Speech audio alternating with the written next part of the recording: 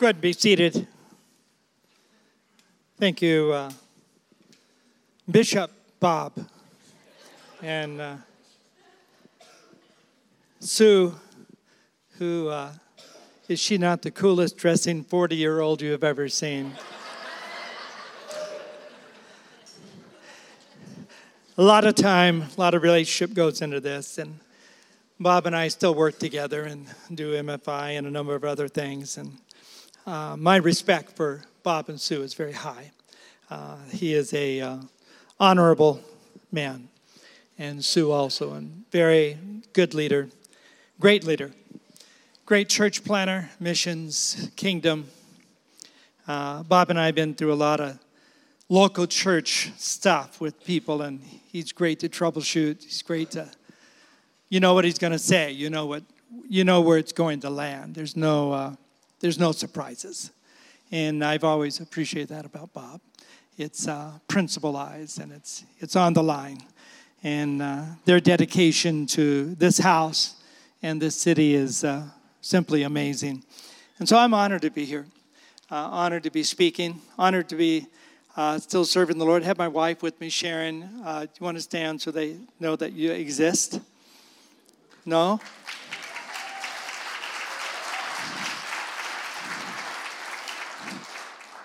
No, I haven't retired. People say to me, so what's it feel like retired? No, we haven't retired. We are actually as busy or maybe even busier than we were before. I just felt it was time to hand the church over after the cancer bout that I had in 2014. Coming back and then taking the church again. We're multi-site and do a bunch of other stuff. It takes both hands on the steering wheel all the time, every minute, 24/7, 7 days a week. College, schools, churches, and everything that goes on there. I didn't feel it was fair to the church for me to be recovering and trying to keep the momentum, because we had great momentum and still do. But I had to go through recovery, and I knew it would take long, and it did. Even though my treatment stopped in 2014, in August, I had gone through 300 hours of chemotherapy and 20 treatments of radiation plus spinal taps plus. And so I was in for recovery, and I knew that. And even though I preached right after I came out of treatment, I had been out of the church for 8 months. Hadn't preached at all, didn't do anything for 8 months, was basically in the hospital. And came back, church was great. You know, it was an emotional experience, come back in and preach again and be there and experience, because I didn't know I'd ever go back to City Bible to ever preach again, ever live. But we got through it and stood there and watched the church, and it was wonderful. And I preached for several months, but felt, I don't think I can do this the way it should be done. I can do the pulpit. I can make decisions with the guys, but I said to drive it, I said I can't drive it. I said you need more energy, you need more focus, you need a younger guy that can really pick this up and burden it and bear it, because we pastored actually 25 years at City Bible, and it's a burden. It's a burden to bear, and it's a great thing to grow a church, but as Bob knows, it never leaves, it never lifts, it never changes. It's every morning, every day, every minute, you're thinking about that thing called the church that you're leading. And so when we finally handed over to Mark and Susan Estes, who's been with me for 20 years, and is a magnificent leader, wonderful leader, sharp. I think he's a better manager, administrator, organizer, that kind of a guy than I ever would be, more detailed, more than I've ever worked with in my life. And is a great preacher, had the team, had the staff, had the knowledge. And I said, Mark, you're the guy. And I said, if you're ready to run fast for the next, Mark's 55, I said, you got to run fast for about 10 years. And then I said, you're going to have to do the same thing. But I said, I think your 10 years will be very, very important for City Bible Church. And he says, I'm in. I can do it. I can run hard. The guys were in. We made the transition. And then Sharon and I reinvented ourselves, moving out of cancer. I still have a limp because my hip is ruined because of the treatment. And so that was a blow to me, because I'm a cyclist, so I can't cycle except at home, and I can't golf because of the move that golf does because of my hip. And Jack and Brooke, I see, are here this morning, by the way. Hi. It's good to see you, Jack. A lot of emotion goes into seeing you. Jack was my closest friend, his father, through it all. And, wow, didn't know that emotion would still be there, but it is. So it's good to see you. And Brooke, love your hair, by the way. Yeah. Anyway, we move forward, and we are traveling. I mean, this year I'll be in 55 cities and 8 countries and stuff all over the world. It doesn't stop, but my ministry is more focused to just equipping leaders, helping churches, coaching pastors personally. I coach a number of pastors in a program. And so our life is busy, and we're happy. We're fulfilled in that and believing God to do great things in the future with what we have to do to bless the body of Christ. Probably the most emotional decision I ever made was for us to actually transition when they actually wanted me to stay longer. It was my decision against Brother Dick. Brother Dick didn't want me to do it. Sharon didn't want me to do it. The only person that wanted to do it was me and God. And that's all it took. So now we're focused on helping and preaching. And so enough of that. I didn't even want to go into that much. But what's the time here? I imagine you're out at what time? 10:30? 10:45. Okay, good. We're going to dip in. Let's kind of, everybody take a deep breath. Wow, that's a story right there. Now let's shift to the Word, and let me minister to you for a few minutes. We're going to talk this morning about moving mountains. That's the name of my message, is Moving Mountains. And I'm going to read 3 scriptures, and we're going to define and then kind of move into your heart. Hopefully I can land right where you are and land on your heart.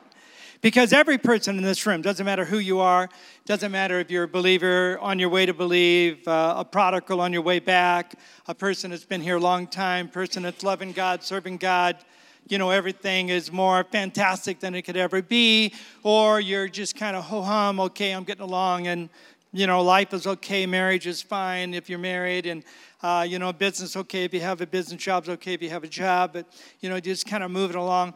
And so we have every imaginable person sitting in the pew this morning, in the chair, with all different categories of needs. Some of you have deep emotional needs, deep mental, spiritual, physical, financial, relational needs in your life. None of you, as I look back with my own journey, I go back to 2014 when I started the year, and the stuff I taught on with the eldership in January. We have 2 retreats, January and June. What I did with the elders that year, our whole staff actually, ACLT, in January, what I was saying to them in January of 2014, what I preached to the church in 2014, as I was moving the church into our vision and our faith and fasting and prayer for 40 days and all the stuff we would do to start the year, had no idea that I would face one of my greatest challenges in just a few months. Had no idea that 2014 would be not at all the way I had planned, and I wouldn't live it the way I'd planned.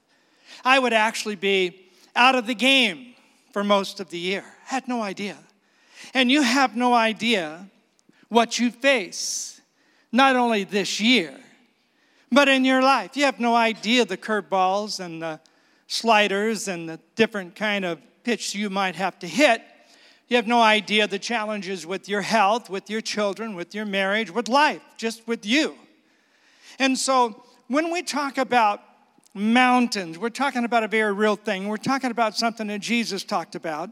And we're talking about something that you're going to have to handle. You're going to have to handle, and you're going to have to handle very well. You're going to have to handle it in a supernatural way if you're going to get through it. If you're actually going to be a mountain climber or a mountain mover, you're going to have to handle it in a way that maybe you don't have the kind of faith that it will take to face that specific mountain. I didn't know the kind of faith it would take to move from Eugene to Portland, take the church 25 years ago, now longer. That was a huge thing. That was a mountain and a half for us to climb. It was 12 years in Eugene, leave everything, start over again, come back to the home church. Oh my God, this is going to be really a challenge for us. And it was a huge challenge for the first 5 to 7 years. That was a mountain to climb. Raising children is a mountain to climb. And planning churches and sending missionaries and going through everything you go through in life just as a pastor. And then physical stuff and, what you face relationally. You don't know what you're going to face relationally until you go through it. And some of them will be a surprise. They'll be a mountain for you. It'll be a huge problem for you to get over that mountain. Well, you need to kind of breathe in what I'm going to say this morning because it's biblical that you can be a mountain mover. Even if you don't feel like a mountain mover, you have a mountain moving God. Okay, even if you right now would say, another one of these faith messages, huh? Yep, that's what it's going to be. I'm just not that great of a faith guy. You don't have to be. You don't have to be. Well, I just don't think I can move very many mountains. Okay, got it. It's all right. Just understand that the God you serve is a lot better and bigger than you. And even when you don't think you can climb, God says, when you get there, we'll climb the mountain. When you get there, you'll climb the mountain. I've said to people hundreds of times in praying with them at the altar and praying with people in counseling situations, don't buy tomorrow's trouble. Don't go to tomorrow's mountain. Climb the one that's in front of you. When you get there, then climb that mountain. Don't try to climb mountains that you're 100 miles from. You can't climb the mountain you're 100 miles from. You have to wait till you get to the mountain. Don't try to get there too fast. Wait till it comes, and then you'll have grace to climb it. I'm telling you right now, God gives grace for the mountain when the mountain is there. Not when you imagine it to be there. When you actually face the mountain.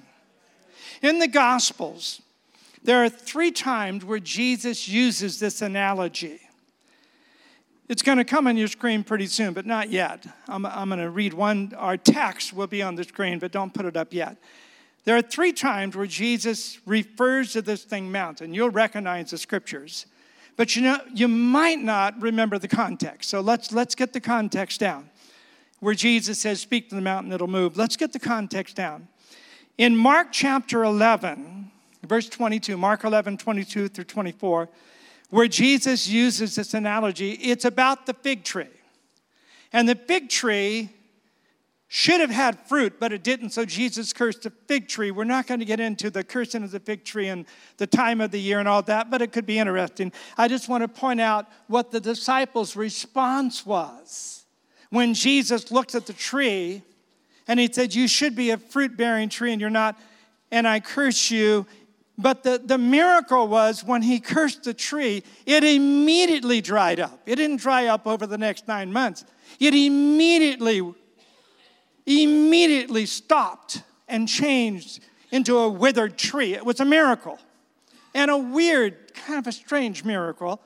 But this is what it says in Message Translation, Mark 11.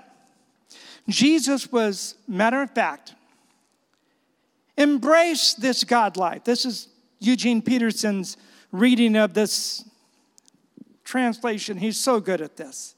Embrace this God life. Really embrace it.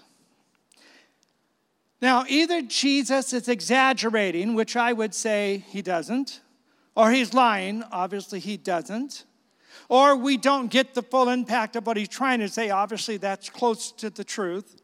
And he's obviously saying something from a standpoint, a perspective, a world he lives in is one that I don't live in, that's probably true. So Jesus says, and nothing, everyone shout nothing. Now, can that even be near truth that Jesus would say to these guys and say to us through the Holy Scripture? And nothing will be too much for you. Well, I can think of a dozen things that are too much for me. How about you? You got a few? I can think of a few things that I would say, that's too much for me. She'd say, no, it's really not. It's your perspective. Nothing will be too much for you, Frank. Well, I don't know how to get a hold of that. This mountain, everyone say this mountain. For instance, just say, go jump in the lake. Now turn to your neighbor and say, go jump on the lake. That's enough. That's enough.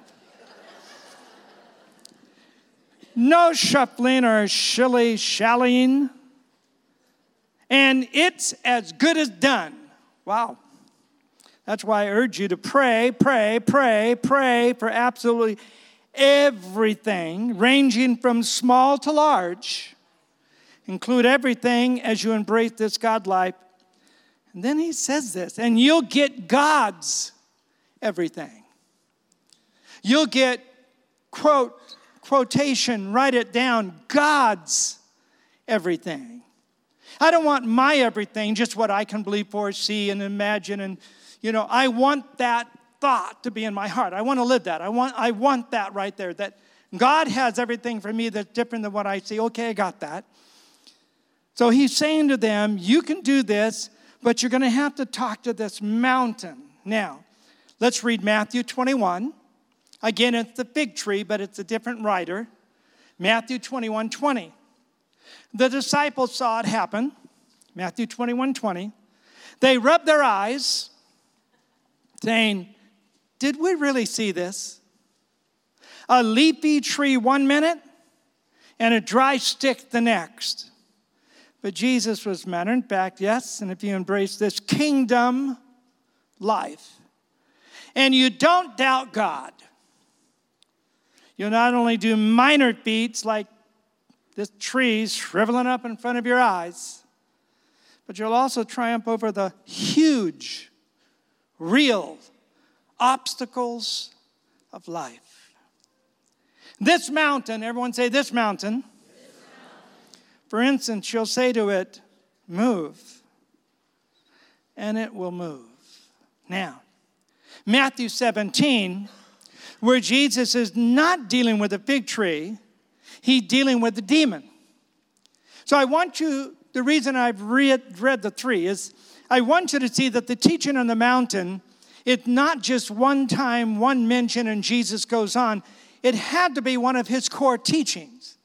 It had to be one of his core attitudes. It had to be one of the core principles that he was trying to move into the group of people that were following him. And now he's cast out a demon, and they're going, wow, this is simply unbelievable that we tried, but you came here and you spoke to that demon and that demon was out. This is really unbelievable. Matthew 17, Jesus starts now with the same core principle. Because, Matthew 17:20, because you're not yet interested in how Jesus responds to these guys saying, how can we do this? How can we do this? And he says, because you're not yet taking God seriously. The simple truth is that if you had a mere kernel of faith, like a poppy seed, you would tell this mountain, move. And it would move. There is nothing you wouldn't be able to tackle. Because you will say, now what is he saying in these three verses? Four things that frames in this hermeneutically or way for us to interpret, for you to remember and maybe pray through and understand how important this is for you and me, because unless you grasp this, it's going to be very hard to move anything in your life or move any mountains that you face. This is a spiritual dimension truth. Jesus is using the physical to illustrate the spiritual. And so there's a spiritual dimension truth that he's saying, if you could really understand this. Second, there's a spiritual reality. This is what Jesus is showing and saying, and this is what you and I have to kind of embrace if you go anywhere, the spiritual reality of the unseen. He said, the unseen. There's an unseen world that moves the seen world. There's a supernatural, there's a realm, there's something in that realm that has power to affect your realm, and I'm showing you that. And if you had faith for this, you could say to that thing, the mountain is not physical. It's not terra firma. It's not the dirt. It's not the tree. It's not the demon. It's not just those tangible things. Jesus is saying, here's a spiritual reality. It's spiritual truth. It's an expression of faith. And it's a seed idea. What he is saying is not that you have to have just the smaller seed like small faith. It's not that he's trying to illustrate and somehow endorse small faith. He's just saying that faith in any dose is powerful. Faith in any dose is a very powerful thing. Now, why do we not move mountains? Because we are into the seen realm. We're into what we feel, what we see, the circumstance, the stuff around us, the finances we have, the business that we're dealing with, the relationships. We're into the realm of the seen, and we live 99% in that realm. And every once in a while, we get really spiritual, and we start thinking about the spiritual realm, and there's mountains in the tangible realm that need to move. And God says, now, if you would just say to that mountain, I don't want to talk about that mountain. I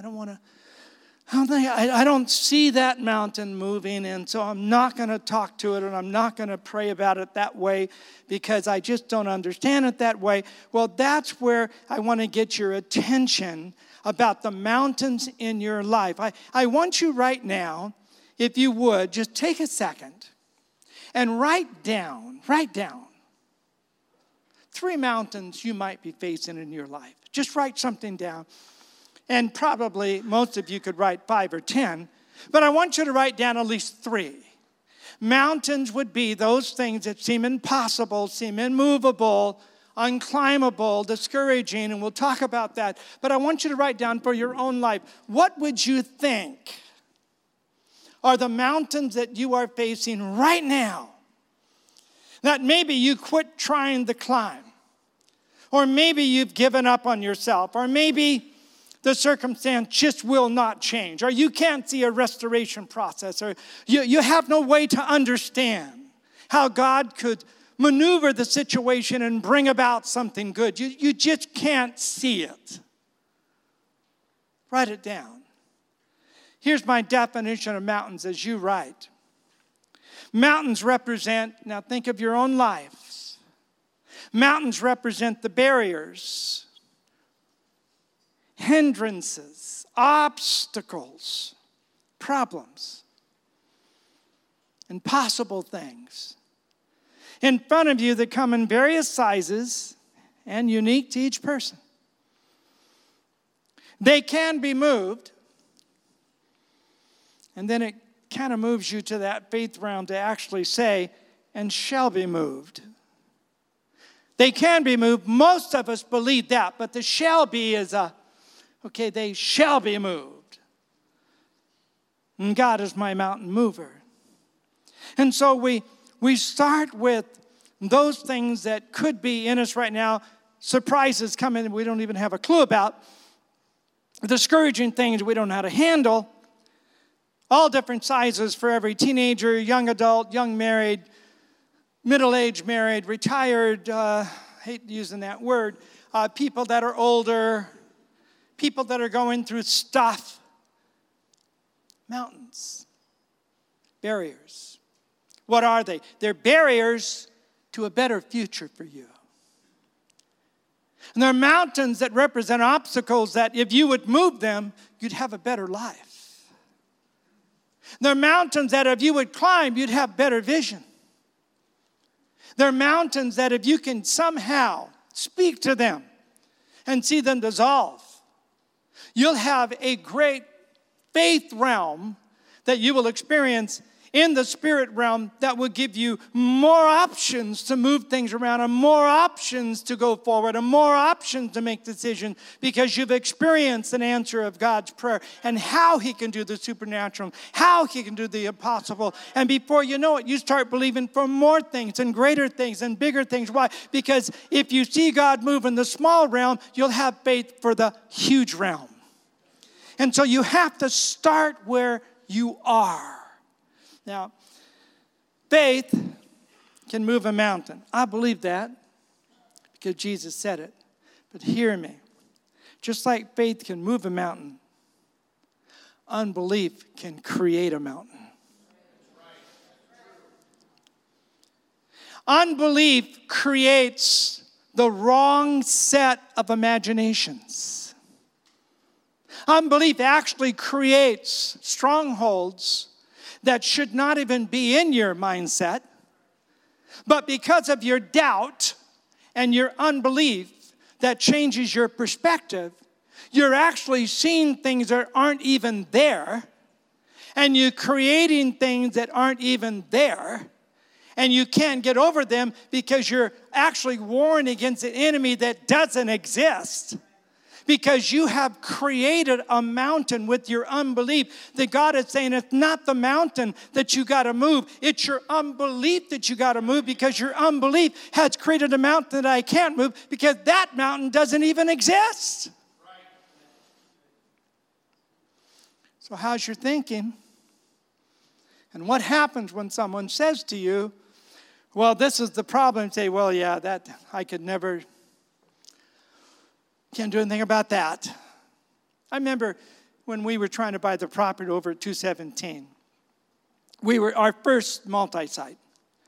There was properties here, there, and everywhere, but I wanted to be on the freeway in a good location for our first spot. And there was that one General Motors building that was right on the freeway, right before you get off to the Washington Mall there, the big mall, and the population, I mean, thousands of cars. I said, I think I want to be right there. And the real estate agent laughed at me and said, Frank, you and everybody else. And I said, I realize that, but I said, that's where I want to try and go. He says, you can't try and go there. There's no way to go. And I said, listen, if you're going to work for me as a real estate agent, you're going to work for me on my basis of thinking, not yours. Or else I'm not going to work with you.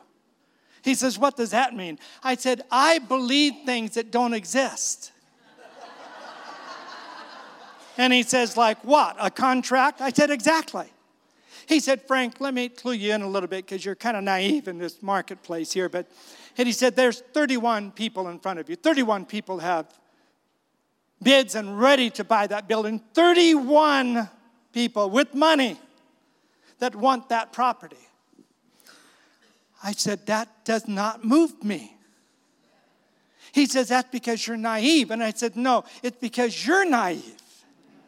I said, I operate in this realm. You operate in that realm. I'm going to go with my realm. If you don't go with my realm, I fire your realm.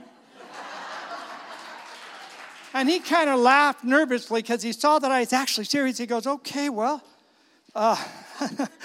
that's fine. So what do you do with your realm? Well, then he had me. I don't know what I do with my realm. Well, what I did is I cut to the chase. I said, where's the owner? He said, you can't talk to him. He's a passive owner. He lives in New Jersey. I said, I'm going to go to New Jersey and talk to him. He said, the owner's never been here. He's just an investor. This property means nothing to him. It's been here for a long time. But I said, I want to talk with the owner. Well, long and short story. We talked to the owner. The owner had a mother and a grandmother that was a woman of faith that wanted him to do something for God. He was not at all a godly man, but because of his mother and his grandmother, and we were going to put a church there, number 32 became number 1. That's right. That is exactly how it happened.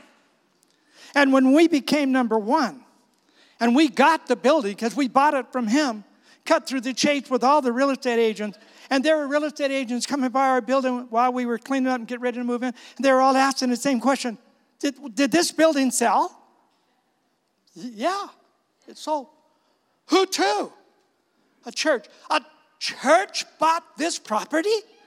They can't afford this property. And they weren't in. How did they get it? Well, we function from a different realm. We call those things that are not as though they are. And we have a realm called faith that actually believes for things that nobody else can do. But God has a habit of working with people that will try to move into that realm. So I ask you, what's stopping you? What is it that stops you from the better relationship, the better job, the better business, the better life, getting rid of certain habits, What is it that keeps you from tithing? Fear, doubt, unbelief. You create mountains. I won't have enough money. That's a lie. That's a lie. Well, we can't afford to tithe. You can't afford not to tithe.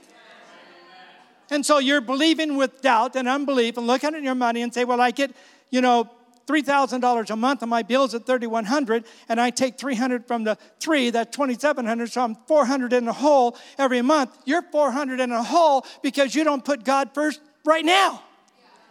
If you put God first, He'll give you a shovel and you'll dig out of the hole. Either you have faith for that or you have unbelief. And when you look at the checkbook, unbelief. When it comes to giving, unbelief. My wife and I have never given 10%. Maybe first year of marriage, 10% was a low number for us. 20%, 30%, 10% was not the way we would live. And we didn't make a lot of money. But you have to speak to the realm you have in order to get to the realm you don't have. And if you can't deal with the realm you have, you won't get to the realm that you wish you could get to because you won't even deal with the mountain that's right in front of you right now. I can't tell you how many times in my pastoral life that people have said to me, and when we get a lot of money, Pastor Frank, we're going to give a lot of money to the church. My question to them always is, and how much do you give now? They say, well, we can't give much now, I say, are you practicing tithing? Well, Pastor Frank, our business, it's just stuff is just kind of backwards right now. But when it turns around, and I always just simply and nicely say to them, it's not until you put a principle in place. And that principle is not money, it's faith. Tithing is not money, it's faith. Giving anything, your life, your time. Well, I work so much, I don't have any time left. Faith, unbelief and doubt goes to your time, to your lifestyle, your money, and everything, every mountain in front of you. Okay, here's some points I want to get to. Here's some mountains that you will face, all right? I'm going to give you 4, 5, 6, 7, 8, whatever time we have, but here they are. Number 1, mountains are impossible looking. Mountains are impossible looking. Dreams that now look impossible. Why? You don't have enough time left, not enough resources. It's that impossible thing to do with your dream, your future, your hope, your vision as a young person, as a mid-age, whatever age you are. It's that mountains look impossible, those dreams that look impossible. Impossible is a lie. Impossible is only how you see it. It's amazing how you'll change your perspective. And what was impossible now seems possible. It's the way it is in medicine. It's the way it is with everything in the industries. What used to be, even with running the mile or scoring so many touchdowns, or what would happen with a basketball player, how many points he could score. It used to be 20 points in a game was like a huge thing. Now it's 40, 50 points. And 3 points, like if you made 3 of them, that'd be huge. Now guys are making 8, 10, and 12 of them. Why? Because they broke through a barrier. In the mile running, in the industry, and in whatever it might be. Impossible is a lie, because when you begin to move into it, you find in the realm of God, most of everything you think is impossible is possible. In God, it's possible. Alice in Wonderland. Deep theology here. This is the queen talking to Alice. The queen talking to Alice. All right, here it goes. Alice, there is no use trying, said Alice. One can't believe impossible things. You'll have to watch it again, because you're saying, was that really in there? It's in there. And the queen says to Alice, I dare say you haven't had much practice, Alice. When I was your age, I always did it for half an hour a day. Why, sometimes I believed as many as 6 impossible things before breakfast. Hello? Alice, I can't do that. The Queen says, of course you can't. You just don't have enough practice. You have to start practicing to move the little mountains. Start practicing the little prayers with faith to get to the big prayer. Start practicing miracles and healings on the small things. Before you go after cancer, go after the common cold. Before you go after the cripple walking, go after somebody with a sprained ankle. You have to practice. You've got to practice prayer, practice giving, practice. Means you have to maneuver yourself into a place where you do the works of God and not just talk about them. Number 2, mountains are defeat invoking. Why? Because they defeated us in the past. We can't see a way that we're going to overcome them now. So we begin to have a defeatist mentality. And that defeat turns us into a person that we begin to think wrong, act wrong, because we've been defeated. Because we can't get back up. Because we can't overcome that. As you know, in the business world, most all successful business people have gone bankrupt at least twice. It's not that they were the smartest, it's that they had the most perseverance. They didn't give up. They came back to it. Do you know how much money Bill Gates lost before he ever gained of his own personal money? You know how much Steve Jobs lost before he ever gained? How many lawsuits came against him? How many times he should have given it over to someone else and given up and walked away? It dozens of times. Why? It's not so much to the people that have the greatest charisma and the greatest gift and the greatest perspective. It's really to the person that gets that dog bone they won't let go of. It's the kind of faith that says, I won't let go. No, I'm going to get up again. No, I'm going to try this again. Nope, I'm going to start another business. You're going to start another business? Are you kidding me? You're going to start another one? You have failed twice?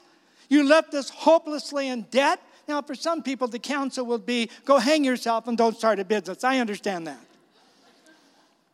For some people, they shouldn't. But for many of those people, it should be, what has been defeated in the past is not going to be my future. I'm going to climb this mountain. Helen Keller. All the world is filled with suffering. Duh. Okay, got it. Coming from Helen, I really got it. Okay, you suffered so much. She doesn't stop there. It is also filled with overcoming. So the whole world is filled with suffering. But it's also filled with overcoming. And so whatever you suffer with, whatever dysfunctionality, whatever heritage, whatever family tree problem, whatever you suffer with, or it could just be physical, you can overcome it. But overcoming is not some kind of an emotional thing. Overcoming is grit your teeth.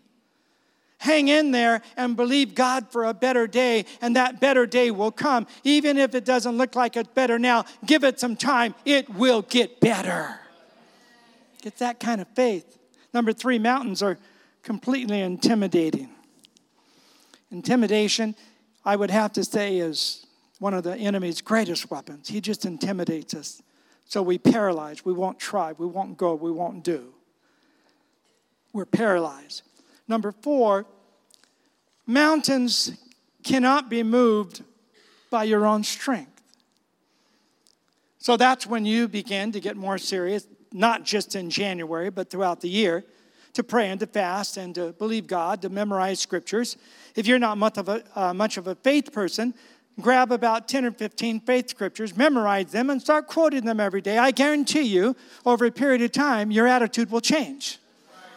But if you want to remain an unbeliever in your belief system and a doubter and a weakling and a person that's tossed to and fro and you can't bite into anything, you don't do it, then that just means you won't change this year, even though you fast and pray and get some great preaching from Bob and you have some great goals and you write them down. You won't change if you don't get the Word of God smack dab in the middle of your heart to say, it's not me, it's God. It's not my strength, it's His strength. It's not my power, it's His power. And the Bible says in Luke 1:37, for with God, nothing will be impossible. I'm going to go with that mindset. I'm going to go with that prayer. I'm going to pray that way over this situation. And you keep praying that way. After weeks and months, things change. 5, mountains can impede your progress with God. Because you start, if you don't climb them or move them, you can start saying, God can't help me. Worse would be, I don't deserve God's help. I don't deserve it. Why would God help me? Or, if you get really discouraged, you might start saying, God hasn't helped me in the past. I mean, my mom died of cancer, and my brother got in a car wreck, and he's paralyzed. My aunt just went through a nasty divorce, and my uncle just abused 3 of the cousins. And you're telling me that I can have some kind of a spirit of faith for my progress in God and some kind of a belief system that God's going to work and God's going to move. What I'm telling you is this. There is nothing outside of God's power and hand to work. You have to have the patience and the prayer and the perseverance to believe that God can somehow heal your heart, heal your emotions. One of our closest people in our life went through the most unbelievable problem with her father being a sexual abuser to all of her little friends, all of her life she didn't know about. When she found out about that, talk about a devastating, unbelievable blow to your life, to your faith in fathers and men and God. And why did God let those little girls get destroyed? Why? You can ask why forever. What you have to do is start asking God, what do you want in this situation?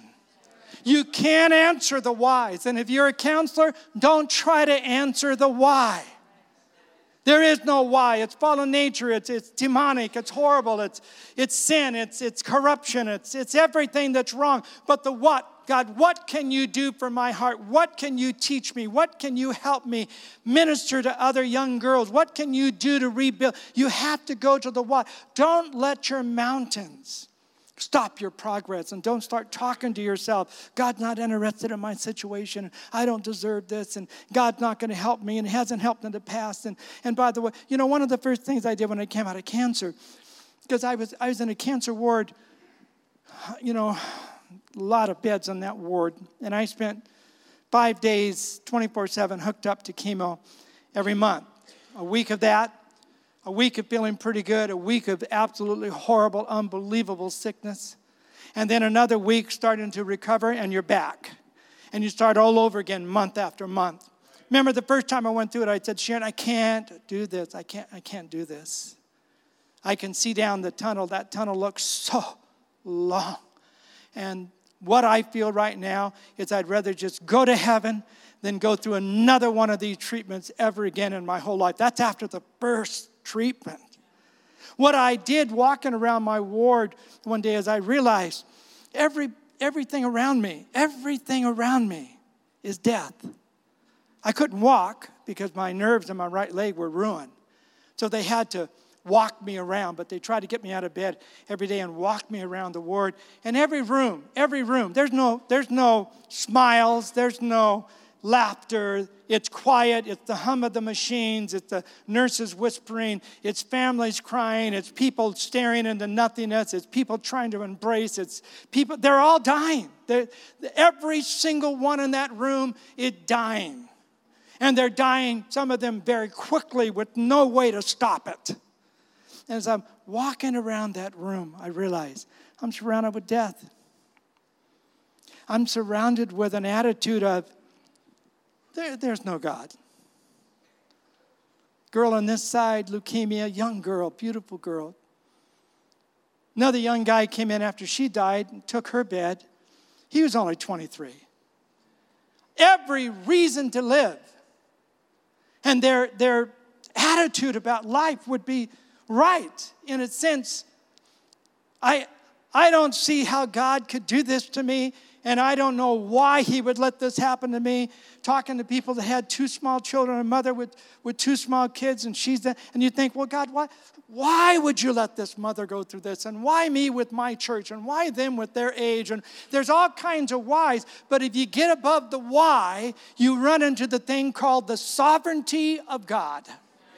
And if you don't believe in the sovereignty of God, I'll tell you right now, you're not going to move many mountains, and you're going to live a very discouraged life. If you don't have a doctrine of the sovereignty of God, that God knows best, does best, is best, he's a loving God, a wonderful God. He works all things after the counsel of his own wisdom and his own love. And whatever has happened to me is nothing compared to eternity. Therefore, I will not let this mountain stop my progress. It's your perspective. Your perspective. How about this one? Mountains are hopeless things that never change. Things you keep trying to change. Number 7, mountains are dark places. Well, I could talk about that for a while, but my time is gone.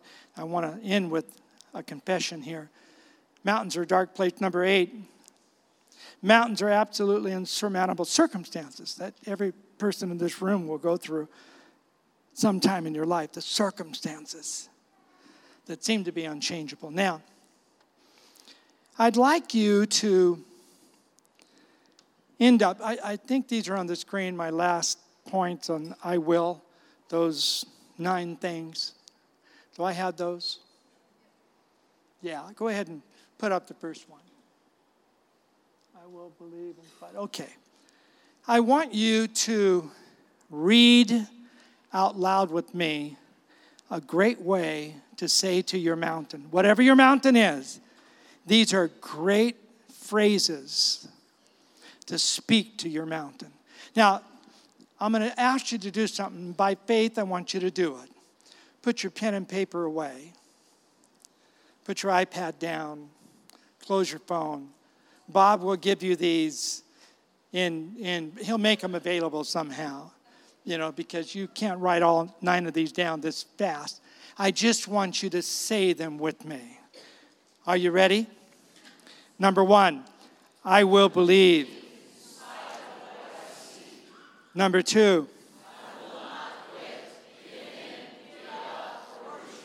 number 3, will look impossible in the eye.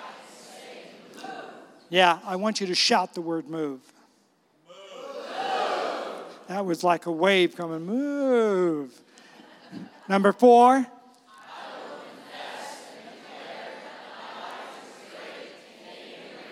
Come on.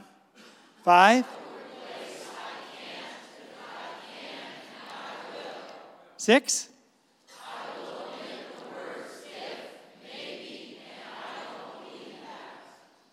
7.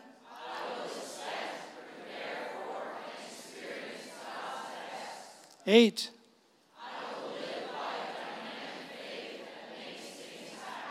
And 9.